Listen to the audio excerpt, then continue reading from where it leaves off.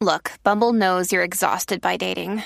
All the must not take yourself too seriously and 6'1" since that matters. And what do I even say other than hey? Well, that's why they're introducing an all-new Bumble with exciting features to make compatibility easier, starting the chat better, and dating safer. They've changed, so you don't have to. Download the new Bumble now. When you need mealtime inspiration, it's worth shopping Kroger, where you'll find over 30,000 mouth-watering choices that excite your inner foodie. And no matter what tasty choice you make, you'll enjoy our everyday low prices, plus extra ways to save, like digital coupons worth over $600 each week. You can also save up to $1 off per gallon at the pump with fuel points. More savings and more inspiring flavors make shopping Kroger worth it every time. Kroger, fresh for everyone. Fuel restrictions apply. I'd like to welcome everybody to today's presentation on anger management. And we're going to be talking about a 9 to 12 session protocol. And basically, we're going to go over the 9 things that you need to cover, but depending on how participatory your group is, and, a variety of other factors, you may decide at a certain point that you want to expand it a little bit, and either put in some consolidation sessions where you actually have a whole group where you don't teach a new skill, or you split some of the things that we're going to talk about into 2 different groups. So we're going to learn about anger and its functions, explore events and cues that can trigger anger. We're going to learn how to help clients develop an anger control plan.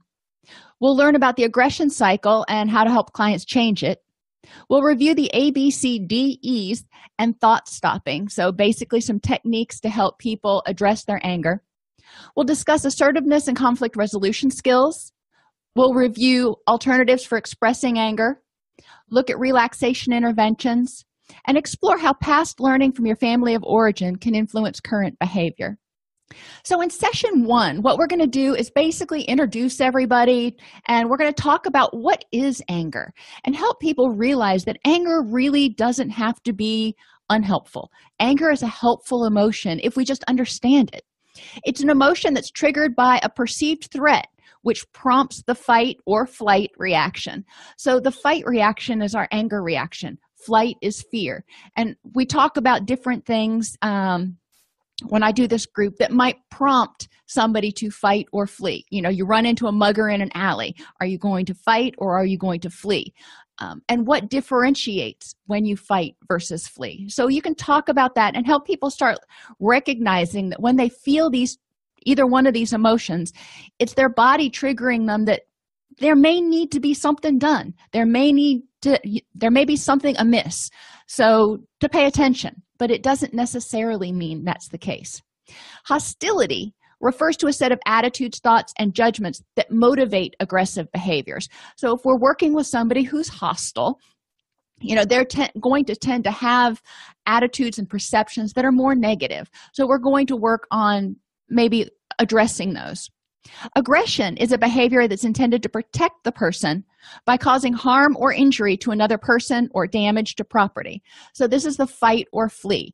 And, sometimes the harm to a person, it doesn't have to be physical harm. It can be emotional harm. If you lash out at somebody in anger verbally, there can be harm associated with that. So helping people see that aggression is the response. When you say there's a threat, I need to protect myself. Now, what do I need to do? Do I need to run, or do I need to push that threat away or push that threat down and gain control over it?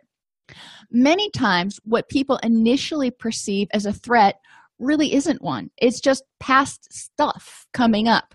So, for example, Google sent me a message the other day that I needed to declutter my inbox. And clutter is a term that my mother always uses whenever she comes anywhere. Doesn't matter how clean I think the house is, she sees clutter. So anytime I hear clutter, I'm just like, oh. And so I got that from Google, and I'm like, how dare Google tell me that I needed to declutter? And I'm like, really? I'm getting mad and automated thing. But I help people, and I give people examples of times that I've had anger or irritation or whatever degree of anger triggered by stuff from my past that was really not worth getting upset in the present. So we start talking about things that trigger your anger over the past week. And, what triggered your anger? And I put up an anger meter, and we go from mild irritation to all out rage. And we mark some anchor points along there, with anger itself being like in the middle. And I tell people, talk about some things that irritated you this week. Talk about some things that made you angry. And we put them along the anger meter. And then we talk about whether it was actually a threat right then to them, to their person, to their finances, to their self-esteem. Threats can come in many different ways, shapes, and forms. Or if it was something from their past that they were reacting to more strongly. Maybe somebody said something and they got angry, and the person didn't intend to hurt their feelings or insult them, but they reacted with anger because it reminded them of being bullied when they were little or whatever. So we talk about those things. We talk about the cognitive triangle, how thoughts, behavior, and feelings all influence each other. So when something happens, when you do something, you feel a certain way about it. Like I went to the gym this morning and I felt great about it, and I had positive thoughts about it. Other times, you might do something and then you feel regretful about it, and then you have self-depreciating thoughts afterwards. I really shouldn't have done that. I said I wasn't going to lose my temper anymore. And then we'll talk about, okay, maybe it starts with a feeling. You're feeling angry. So you start having angry thoughts that correspond to that. And then you may do things out of anger that are more impulsive. And it may be, I remember one day when I was working at the clinic, it was just a really hectic day, and I was just in an awful mood. And somebody came up to me and startled me a little bit and said something, and it was just like, can you not see that I've got a whole bunch of stuff sitting on my desk and I'm working? And I was irritable, and I kind of bit her head off. So my behavior, I lashed out. That was my behavior because I was feeling already irritable. It wasn't anything that she did, but she just kind of happened to be the straw that broke the proverbial camel's back. And so being aware of, it may not be something somebody does. You could be in an awful mood from your day at work, and your kid comes home and, daddy, I want to show you something. And you're just like, go to your room. Because the child, you can't take one more thing. And the child's like, what did I do? So we talk about that. And then we also talk about thoughts. If you're having negative thoughts about people, if you're dreading going to this meeting or dreading going to this reunion or whatever it is, then it might start bringing up feelings, of dread. If you think that you're going to go there and it's going to be an awful time and yada, yada, then you start having those feelings of dread and irritability that, I have to go to this. It's mandatory fun. And then the behaviors, you can kind of create a self-fulfilling prophecy. So we go over all of these with each, starting at each different point in the triad, so people can see that it's not just a behavior, not just a feeling that can lead to problems. But the good thing is you can intervene in any place. So if you're having negative thoughts about this upcoming class reunion, you're getting ready to go to your 30-year reunion or whatever, and so you're having these feelings of dread and you just don't want to go, and you're procrastinating packing or whatever, what can you do? You can change your thoughts. What could possibly good come out of it? What things, could you focus on that could help you feel less impending dread and irritability? Because a lot of times people start focusing on stuff from the past, done me wrongs from high school that never got resolved. So then you start getting irritable. Okay, that's fine. But we want to help people figure out, do you want to focus on those negative thoughts, or what would happen if you started having optimistic thoughts? Like, well, at least it's 72 hours away from the kids and the farm and everything else where I can just kind of cut loose. I don't have to spend a whole bunch of time at the reunion. I can hang out in my hotel room if I want. So encourage them to change their thoughts, to change their feelings, and potentially change their behaviors. We talk about misperceptions, and I alluded to that a little bit earlier. I've told you before we had fire alarms in our house, and for whatever reason, when the fire alarm, when we would have the windows open, try saying that 3 times fast, and it was really breezy outside. We live on a ridge, the fire alarms would go off. And the only thing I can figure is dust would get in there and set the fire alarms off. But my dog would lose her mind. She would just absolutely lose her mind. Well, I'm sure the fire alarm sound hurts her ears. So after that, we fixed the fire alarms. But after that, whenever it would be a breezy day and we would have the windows open, she would just start shaking and quaking and whining and trying to burrow under things. So because of her past experiences with it, setting off the fire alarms and that being unpleasant, whenever it would start to get breezy now, she associated that. So she would have the fear reaction. She wouldn't get angry. Another example, my son and his best friend were outside and they were practicing martial arts, which, they're both black belts now. So wonderful. But our dog perceived danger. He went out there and he saw this other boy beating up on my son, and they were just sparring. They weren't beating up on each other. But my dog lost his mind and he was just like, somebody's after Sean, and all his hackles went up and started barking. And so after that, it took multiple times of Elias coming over to the house and us reintroducing him and Elias giving him peanut butter because he loves peanut butter before he realized that, okay, Elias isn't a threat. Now, they still can't roughhouse in front of him because Brewster can't differentiate between sparring and fighting, which, that's an understandable mistake for a dog. But we have these things that we experienced in the past as dangerous. We think this is a problem, and then in the future it can trigger misperceptions. Another example with rescues, and I use rescues a lot because most people can relate to animals. I've gotten a lot of animals that have come in where, and unfortunately a lot of times it has been a male who has hurt them, been a little bit more aggressive. And so these rescues don't respond as well to male adopters, or it takes a little longer for them to warm up. And one of the criteria we have is, does the person do well with men? Does the does the animal do well with men? Does the animal do well with children? Because we don't know necessarily what his prior experiences were before they came into rescue. And finally, domestic violence, and obviously that's humans.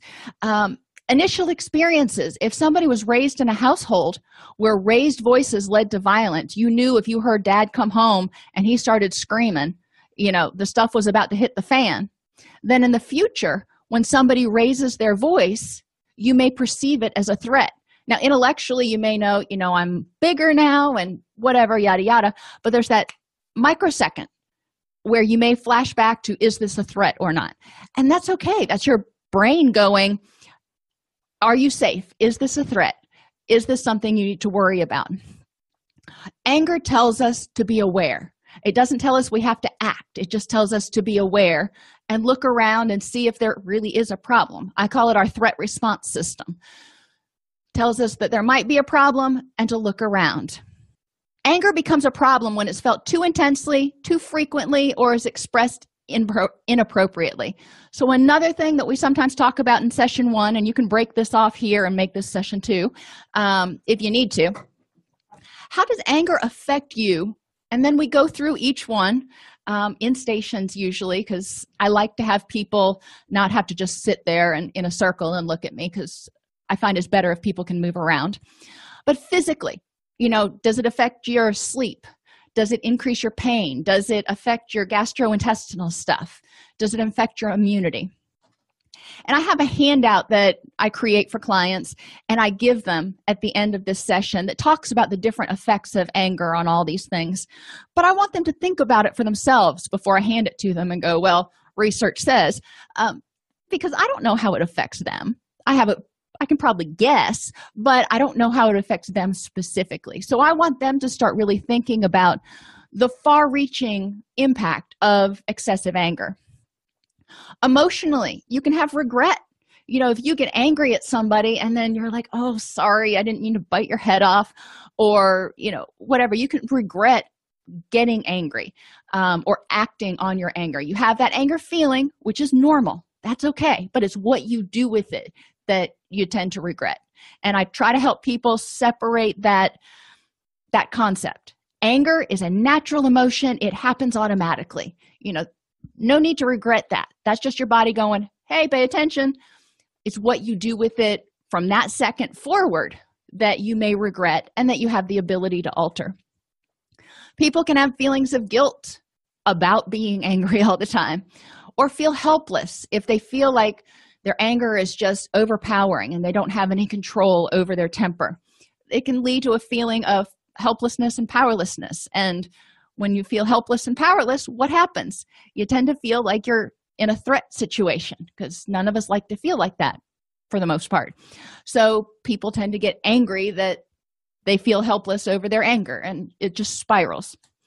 Socially, anger impacts our relationships. Yeah, you can have people do what you want, but is it fear or is it respect? So we can spend some time talking about the difference between, do you do things or do you want people to do things for you because they respect you or because they're terrified of you? Think of the parent who used to walk around with the switch or the belt or whatever, and the kids were like, I just, don't do it. And versus the children who did their chores and did what they were supposed to because they respected their parents and, wanted to make them proud. It has a lot of other negative impacts on relationships, because if you have uncontrolled anger, your social supports, your close people as well as your distant friends may kind of walk on eggshells because they don't know what's going to trigger you, or they know, there's a couple family members that we know there are certain topics you just don't even bring up because that vein in the side of their neck will start pulsing and they're going to turn red in the face. So being aware of how it impacts your interaction with people. Occupationally, it may affect who wants to work with you and how well you do customer service. If, heaven forbid, you should be in a customer service role, like a customer service manager, and every person irritates you, obviously that's probably not a good fit for you. If you're looking at it going, really, you're bringing this to me? That sort of is not full-blown anger, it's irritation, but it still, will impact your work performance. Spiritually, how does anger affect people's sense of connectedness to an impact with the world? Do you feel like you're part of the world and it's a happy place to be? Or do you feel like everybody's against you and you're out there in isolation? And some people talk about karma. If you put anger out, you get anger back. Talk about different concepts of spirituality and how anger impacts that. And look at some of the spiritual literature. And in all of the spiritual literature, there are evidences of anger. So how is anger handled in Christianity and Judaism and Buddhism and in these different religions, if that seems appropriate? And environmentally, anger can affect your environment because you may break stuff. I had a boyfriend when I was in college. Whenever he would get angry, he put his fist through things. And the last time he got angry, and thank goodness it was never at me, but he put his fist through the windshield of his car. And he broke 3 knuckles and obviously needed a new windshield. And, drywall is a lot softer than a windshield. So things can be problematic. But even if it doesn't get to that extreme, I think we know people, or we've even done it, where you get in a fight with somebody, you break up with somebody, and you just start throwing things out impulsively. And then 6 months later, when you've made up, think about best friends or whatever, and you're like, oh, I wish I still had those pictures, or I wish I still had such and such. The nice thing with digital pictures now is even if you delete them, somebody probably has a backup, or Facebook does. But these sorts of things, when you're angry, you can start purging things and then regret doing it later. Anger initially has apparent payoffs by releasing tension, controlling people, helping you get your own way. But in the long term, payoffs lead to negative consequences. So examining the benefits and payoffs for anger for our clients. What's the benefit? And generally, you don't need to do stations for this. You can have people just kind of shout out what the benefits are and then shout out what the drawbacks are. We've already gone through a lot of the drawbacks when you went through the section on how anger affects you. Habits are things we do almost automatically. So another way you can look at it is talking about in what way is anger a habit for you? Sometimes people know that if they get angry, they get their own way. So it's just kind of a habit. Whenever something happens, they throw a hissy fit, and then they get their own way, and it's like, well, score. Most of the time, that's not on a conscious level. It's subconscious. That behavior's been reinforced, so they do it again. So we want to ask people to start practicing and trying to use mindfulness to break the habit of anger. So when they get angry, they got to check in and they say, okay, I think I'm angry. Am I angry? Yeah, I'm angry. Got it. What am I angry about? Is this actually a threat to me right now? And what is the best response in this situation to help me achieve my goals? Is getting angry about this a good use of my energy? Would be another way to put that.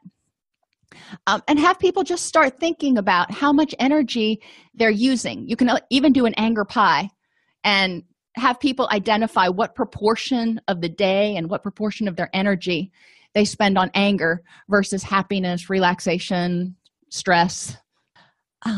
Encourage people to identify anger control strategies they've used in the past. Look at which ones worked and why they worked, and which ones didn't work and why they didn't work. A lot of times I'll have people do this as part of their homework because they start brainstorming, and why a particular intervention works or doesn't work for a person is going to be very personal to that person. And then we can talk about it in the next session when we talk about anger management strategies. And then people can say, well, sometimes I go on a walk, and 3 other people may go, yeah, I do too. And one person may go, I tried that, but it doesn't work. And we can start having a discussion about why it may work for some, why it may not work for others. The homework: keep a log of your anger intensity in the next week. Keeping a log helps people become more aware of their triggers and cues and helps them see their progress. So I have them on the top of the page, and you can print out pages with this if you're doing it in a group. Put the date and use a different page each day. That way it doesn't get as jumbled.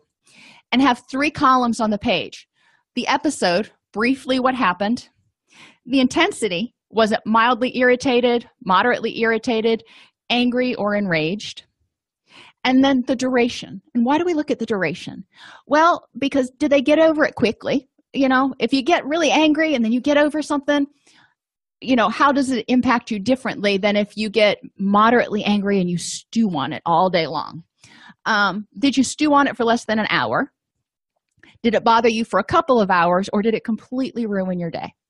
So we're getting a look at the intensity and duration, because sometimes, when people start addressing their anger, their intensity may not go down right away, but the duration may.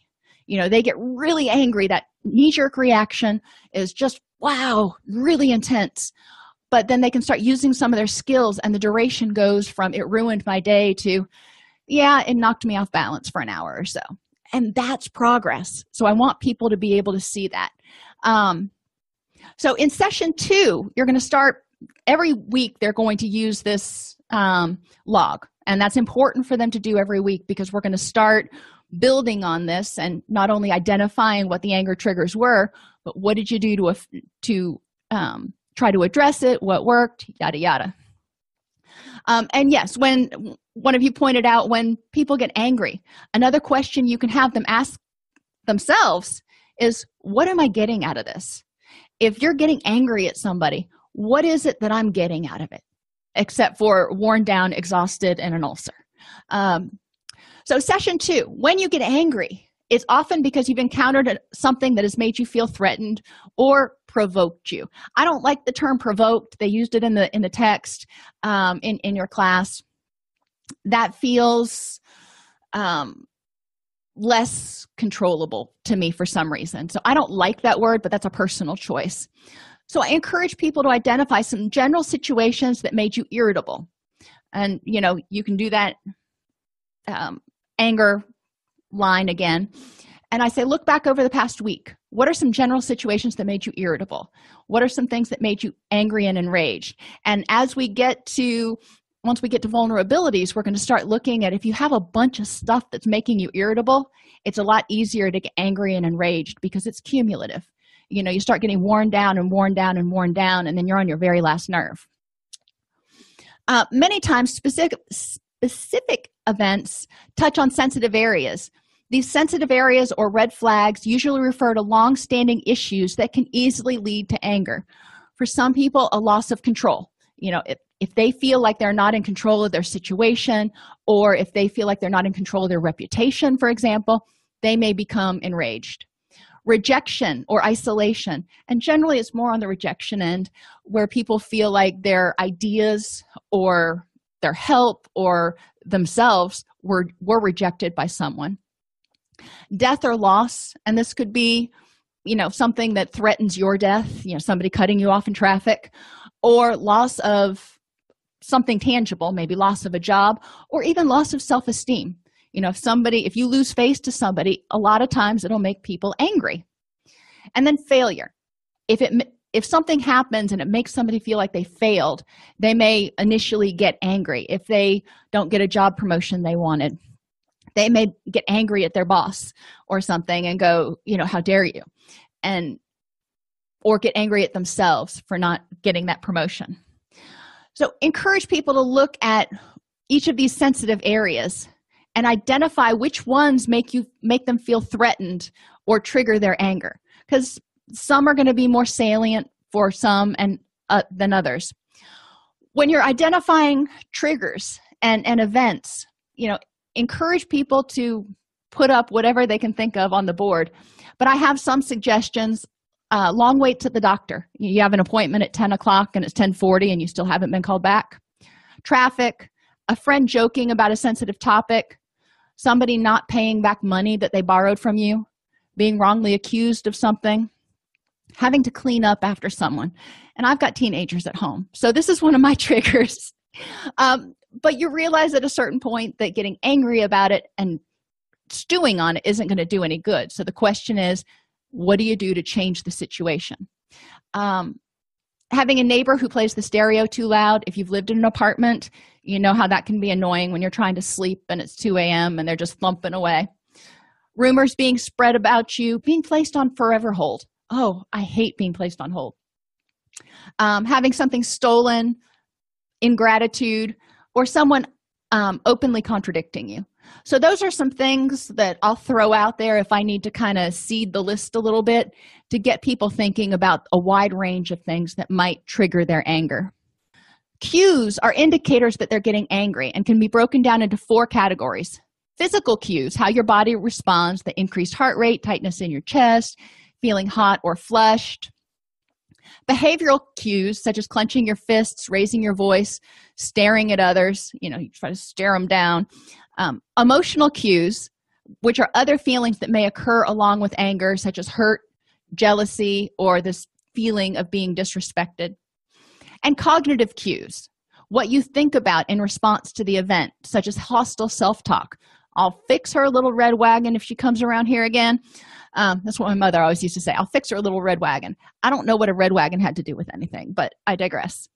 Or you might start having cognitive images of aggression and revenge and, how good it would be just to get revenge. Miranda Lambert had a song called Mama's Broken Heart, and that's just kind of one of those songs about anger that you can look at and use to identify certain cues of anger and aggression. At the end of session 2, review the anger log from the last week and identify common cues, because for most people, there are going to be some common ones. When you start to get angry, what happens to you personally, physically, behaviorally, emotionally, and cognitively? So they can start developing a cue awareness. And what strategies can you use to become more aware of and deal with these cues? So how can you become more mindful, basically? Vulnerabilities is what we start on with session 3.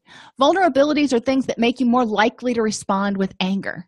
So, for example, emotional vulnerabilities. If you're already feeling overwhelmed, you may be more likely to get angry or irritable or defensive. When you're feeling pulled in 6 different directions, you feel kind of like you're drowning, which can make you feel threatened. If you're already irritable about something else, then the dog walks in and starts barking, you may just scream at Fido, and Fido's looking at you going, what'd I do? And feeling sensitive or vulnerable for some reason. If something triggered you to feel vulnerable. Maybe you broke up with somebody, or you got laid off, or you got in trouble with your boss, so you're feeling vulnerable and criticized maybe. All these things can make you more vulnerable to getting angry about other stuff. Cognitively, if you're expecting a negative outcome from a situation, person, or meeting, that can make you more vulnerable to interpret things as a threat and get angry. Physically, low blood sugar. When our blood sugar gets low, our HPA axis kicks in and releases cortisol to get blood glucose into the system. Well, we're not really processing all that. We just kind of realize we may be feeling a little bit jittery or irritable. And, so sometimes when people have low blood sugar, they can be cranky. My husband gets hypoglycemic. And whenever he was on patrol, if he drew a complaint, you could pretty much guess that he hadn't eaten in a while, because he's usually really level mood. But whenever he wouldn't eat, so low blood sugar was a cue for him that he had to pay attention to. Alcohol is a disinhibitor, so it can make people more likely to get angry. Too much caffeine is a stimulant, so if you're already revved up, you may respond with more irritability, more anger. Pain, I don't know about you, but when I'm in pain, I tend to be a cranky pants. And illness, same thing. Or insufficient sleep. If you're groggy, you may be more likely to be less patient and less tolerant, which leads to more irritability. Socially, being in situations that make you feel more on edge. So have people identify what kinds of situations make you feel on edge. For me, big meetings with the C-level executives, not my favorite place to be. Mixers for the Chamber of Commerce, not my favorite place to be. So those things make me feel a little bit more on edge. Whereas there are other places that I feel more comfortable. And if there are people that being around makes you feel more on edge or makes you feel more negative, then it's important to be aware of that. If there are people that make you feel bad about yourself, not because they're trying to, but you just have this cognitive thing going on, knowing that when you're around them, you tend to be more irritable is important, because then you can start mitigating and preventing. Again, go over the homework from last week, and I said we were going to build on it. So this time we talk about, look at your anger episodes. What was the highest number that you reached? Hopefully we're seeing it go down a little bit, but as far as intensity and duration, what was the highest number you reached? What triggered that episode? The worst episode last week, what triggered it? What were the cues associated with it? Physical, behavioral, emotional, cognitive. And we talk it out, because I want people to get used to going over this so they don't need the paper. They can stop and go, okay, I'm starting to clench my fists, so this is probably a not great situation. What strategies did you use to avoid reaching 10 on the anger meter? And actually my anger meter's 4, so I need to change that. But for people, what strategies did you use so you didn't explode? Are there particular threat themes, those sensitive areas that you notice, like rejection or isolation? And what vulnerabilities may have existed that day that may have predisposed you to getting that angry? So having people become more aware of the precipitants as well as the triggers and the aftermath. An effective anger control plan is the next step.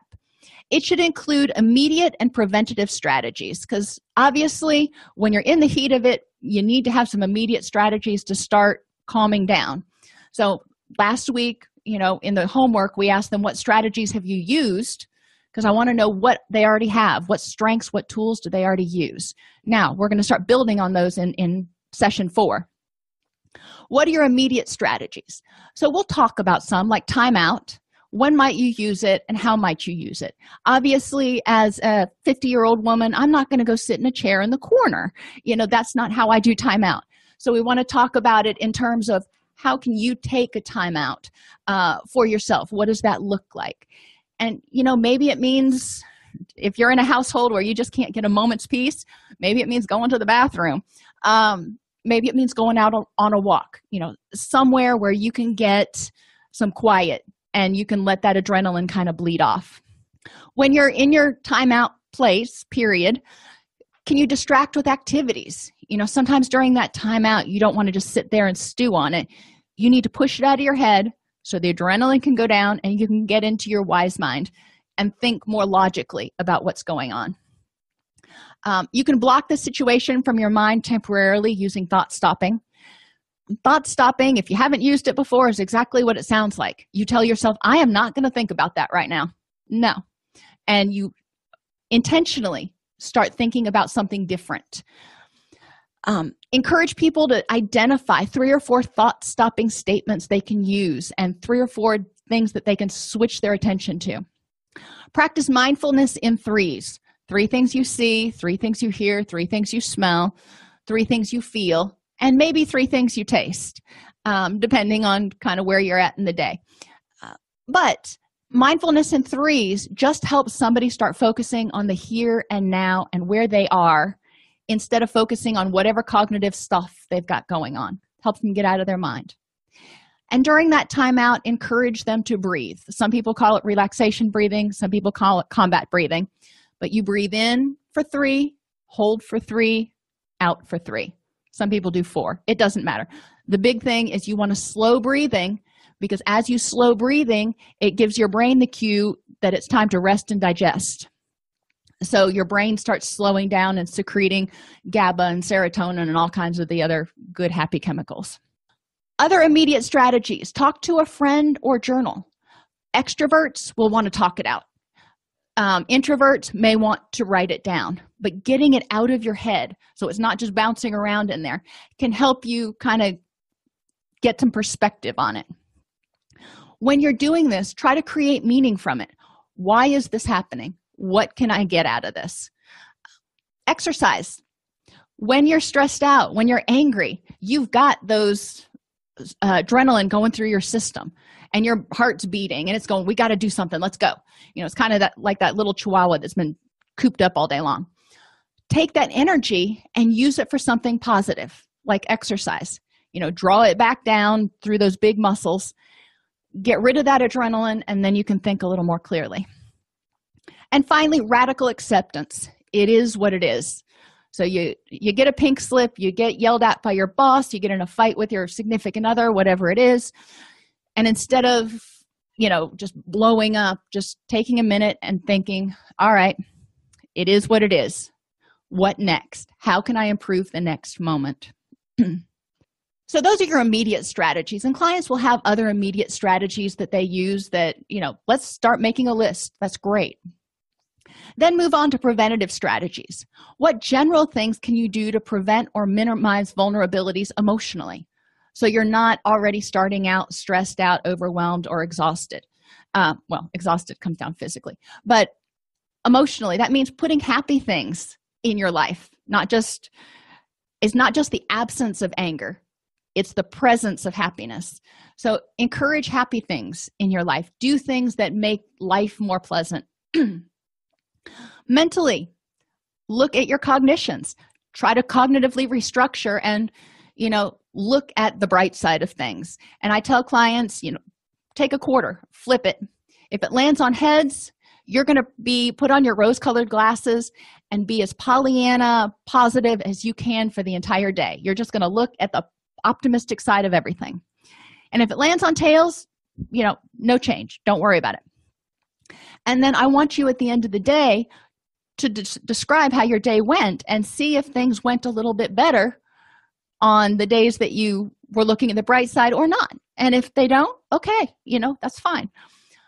But encouraging them to do an entire day of looking at nothing but the positive and seeing how people interact with them differently, etc. Physically, how can you minimize vulnerabilities? Eat well, get enough sleep, exercise, all those sorts of things. Deal with any chronic pain. And socially, what can you do to minimize or prevent vulnerabilities?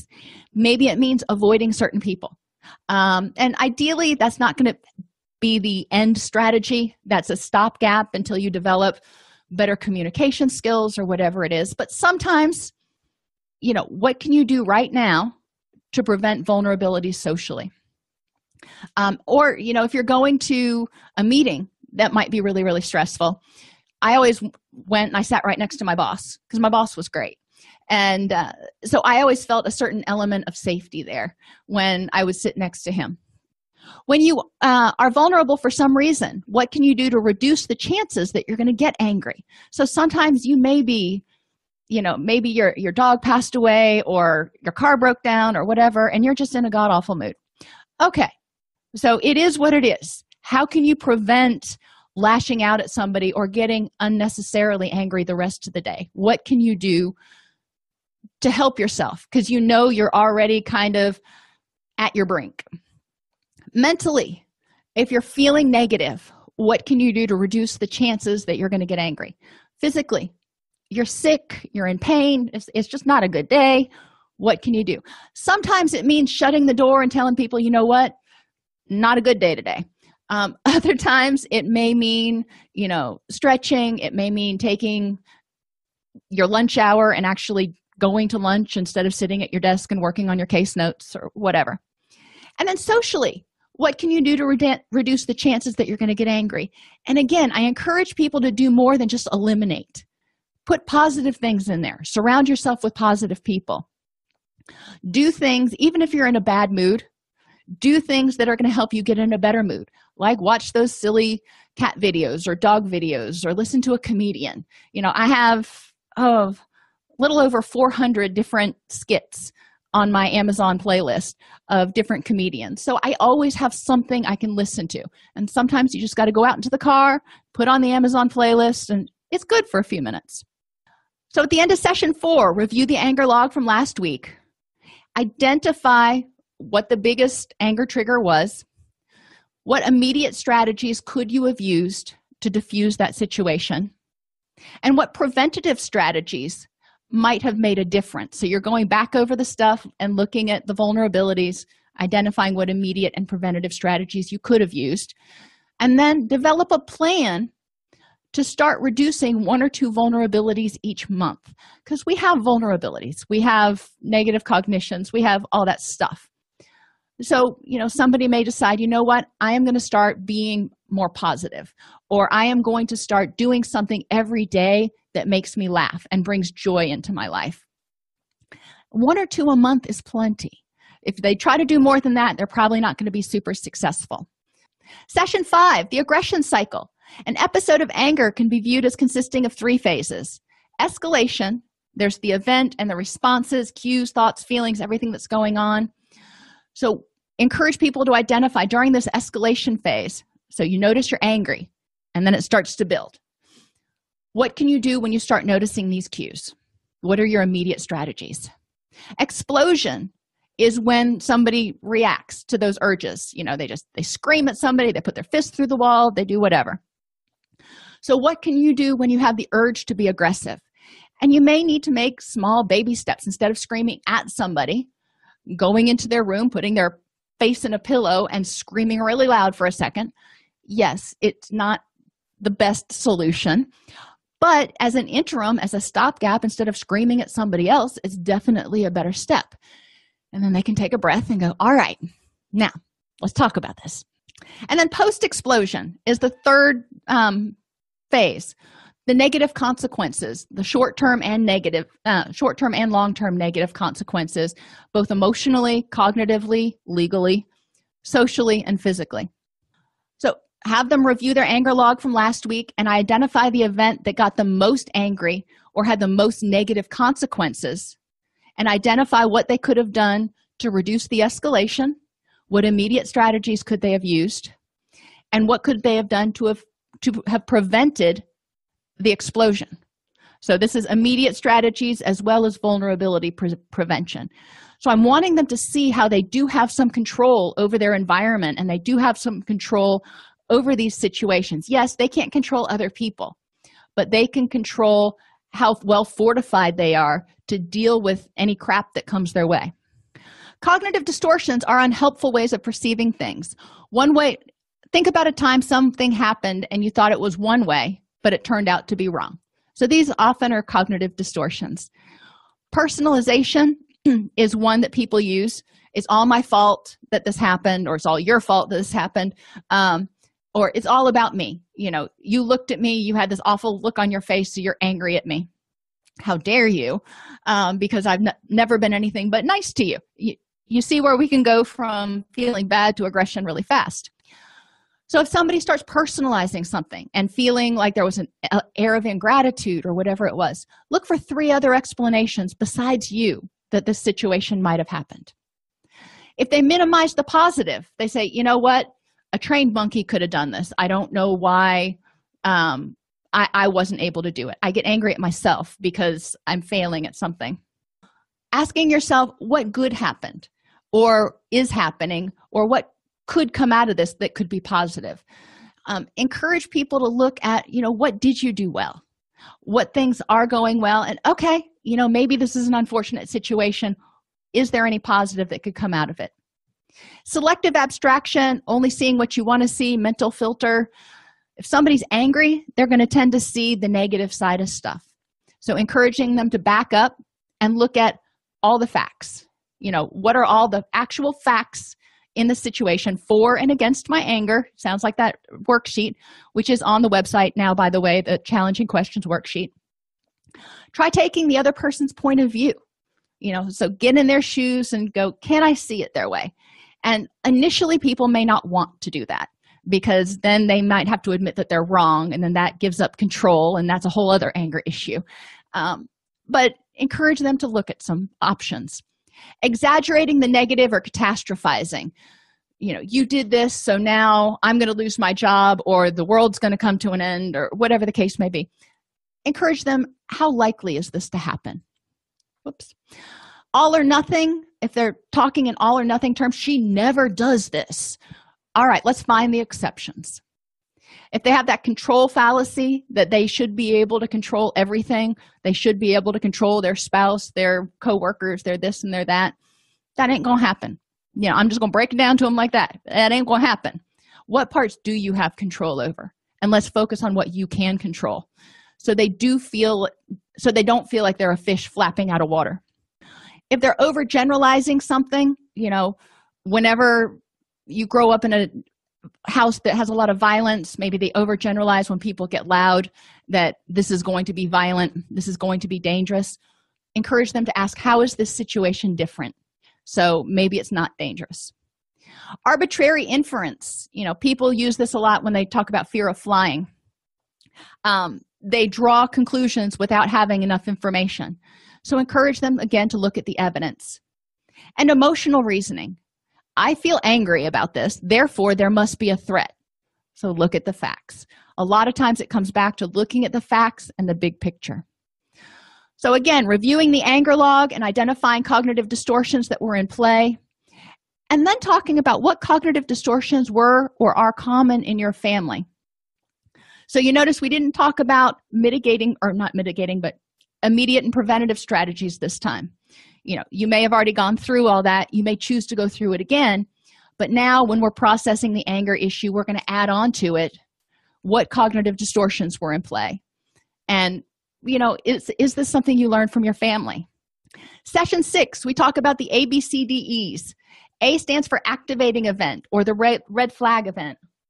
B represents the beliefs about the event, because it's not the event themselves that generally produce feelings of anger. It's our interpretations about beliefs and events. So if something happens, you may have 2 different people who see the exact same thing. One gets angry and one's just like, what's the big deal? The same situation. So it wasn't the situation itself, it was how each person interpreted it. C stands for the emotional consequences, which in this case is going to be some sort of anger. So D stands for dispute. This part of the model identifies unhelpful beliefs and encourages people to reframe them in alternate ways. Identify the facts for and against the belief. Make sure you're not confusing high and low probability events. You get cut off in traffic. How likely is it that you really were about to die? You were going 25 miles an hour on a city street. There was a curb there, or a shoulder there you could have pulled off on. How likely is it? Identify and address thinking errors and cognitive distortions. So in that D, you're disputing those beliefs. E stands for evaluating your response options and choose the one that gets closer to the people and things that are important in your life. So, is this worth my energy? Or what is the best way to handle this? And I encourage you somewhere in the process to have people identify, what does it look like to have a happy or rich and meaningful life, however they want to define it. And then every time they start to get angry, they can say, all right, based on my choices, what choice is going to help me get closer to a rich and meaningful life? Review the anger log again and identify the most intense anger episodes from the past week and apply the ABCDE model. So again, going through that, you're identifying the cognitive distortions. What strategy are you currently using to be more aware of cues, reduce vulnerabilities, and deal with anger to prevent it from escalating? So we're pulling back stuff in from the last few sessions to make sure that they're not forgetting about these things. And then we can talk about ways to integrate that into the anger control plan if they're having difficulty figuring out how to make this transition happen. Session 7 is assertiveness. The basic message of aggression is that my feelings, thoughts, and beliefs are very important, and yours are not. The basic message of passivity is that your feelings, thoughts, and beliefs are important, but mine are not. The basic message of assertiveness is that both of our feelings, thoughts, and beliefs are important. So that's awesome.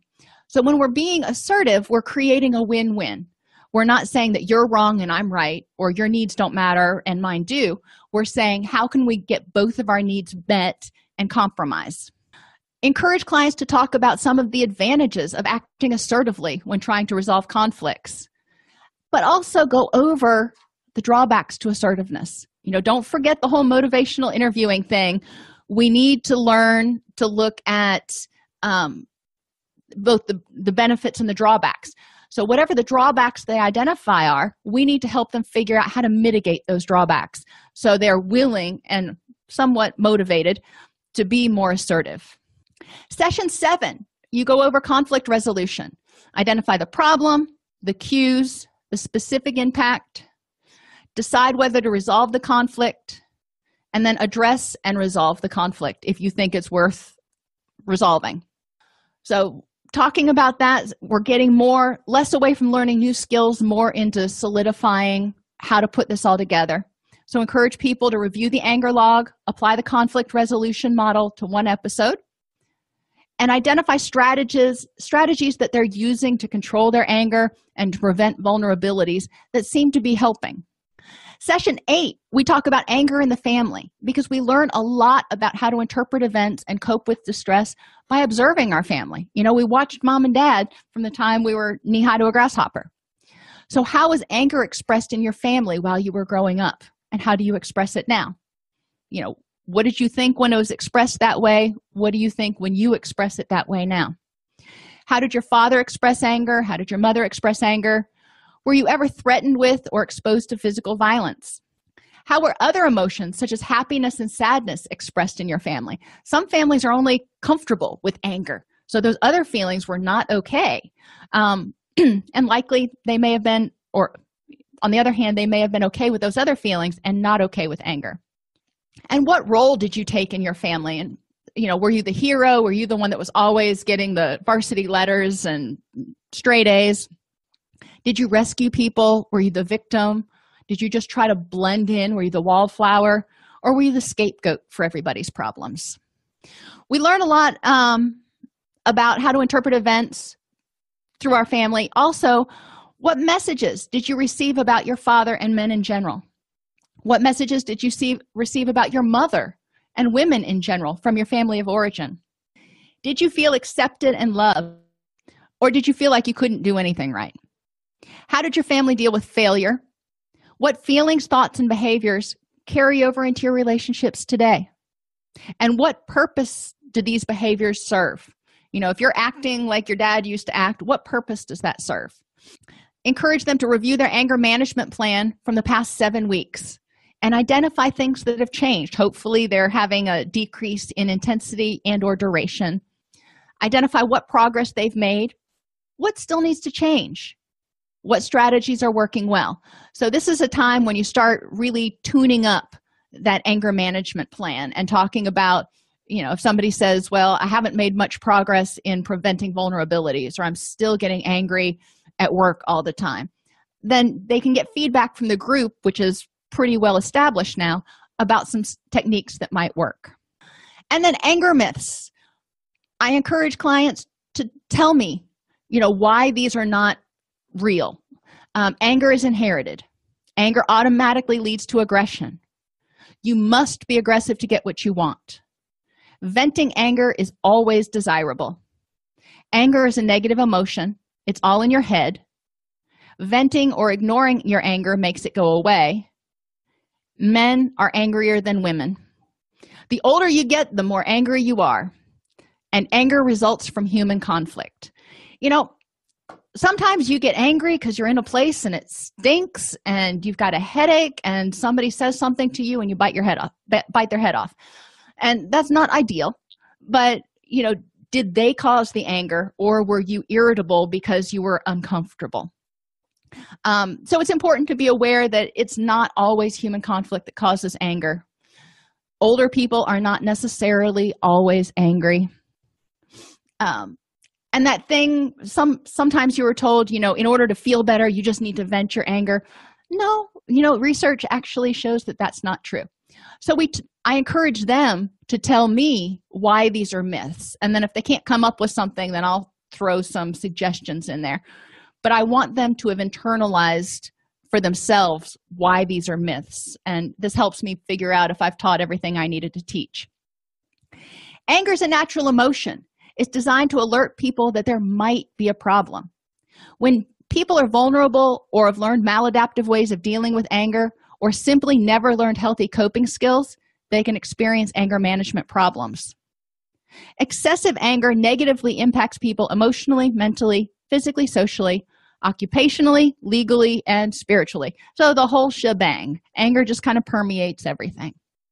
Effective anger management involves preventing vulnerabilities, being aware of and working on those sensitive areas or threat areas such as rejection, failure, loss of control, and death, preventing anger whenever possible, and developing immediate coping responses to deal with it when it occurs.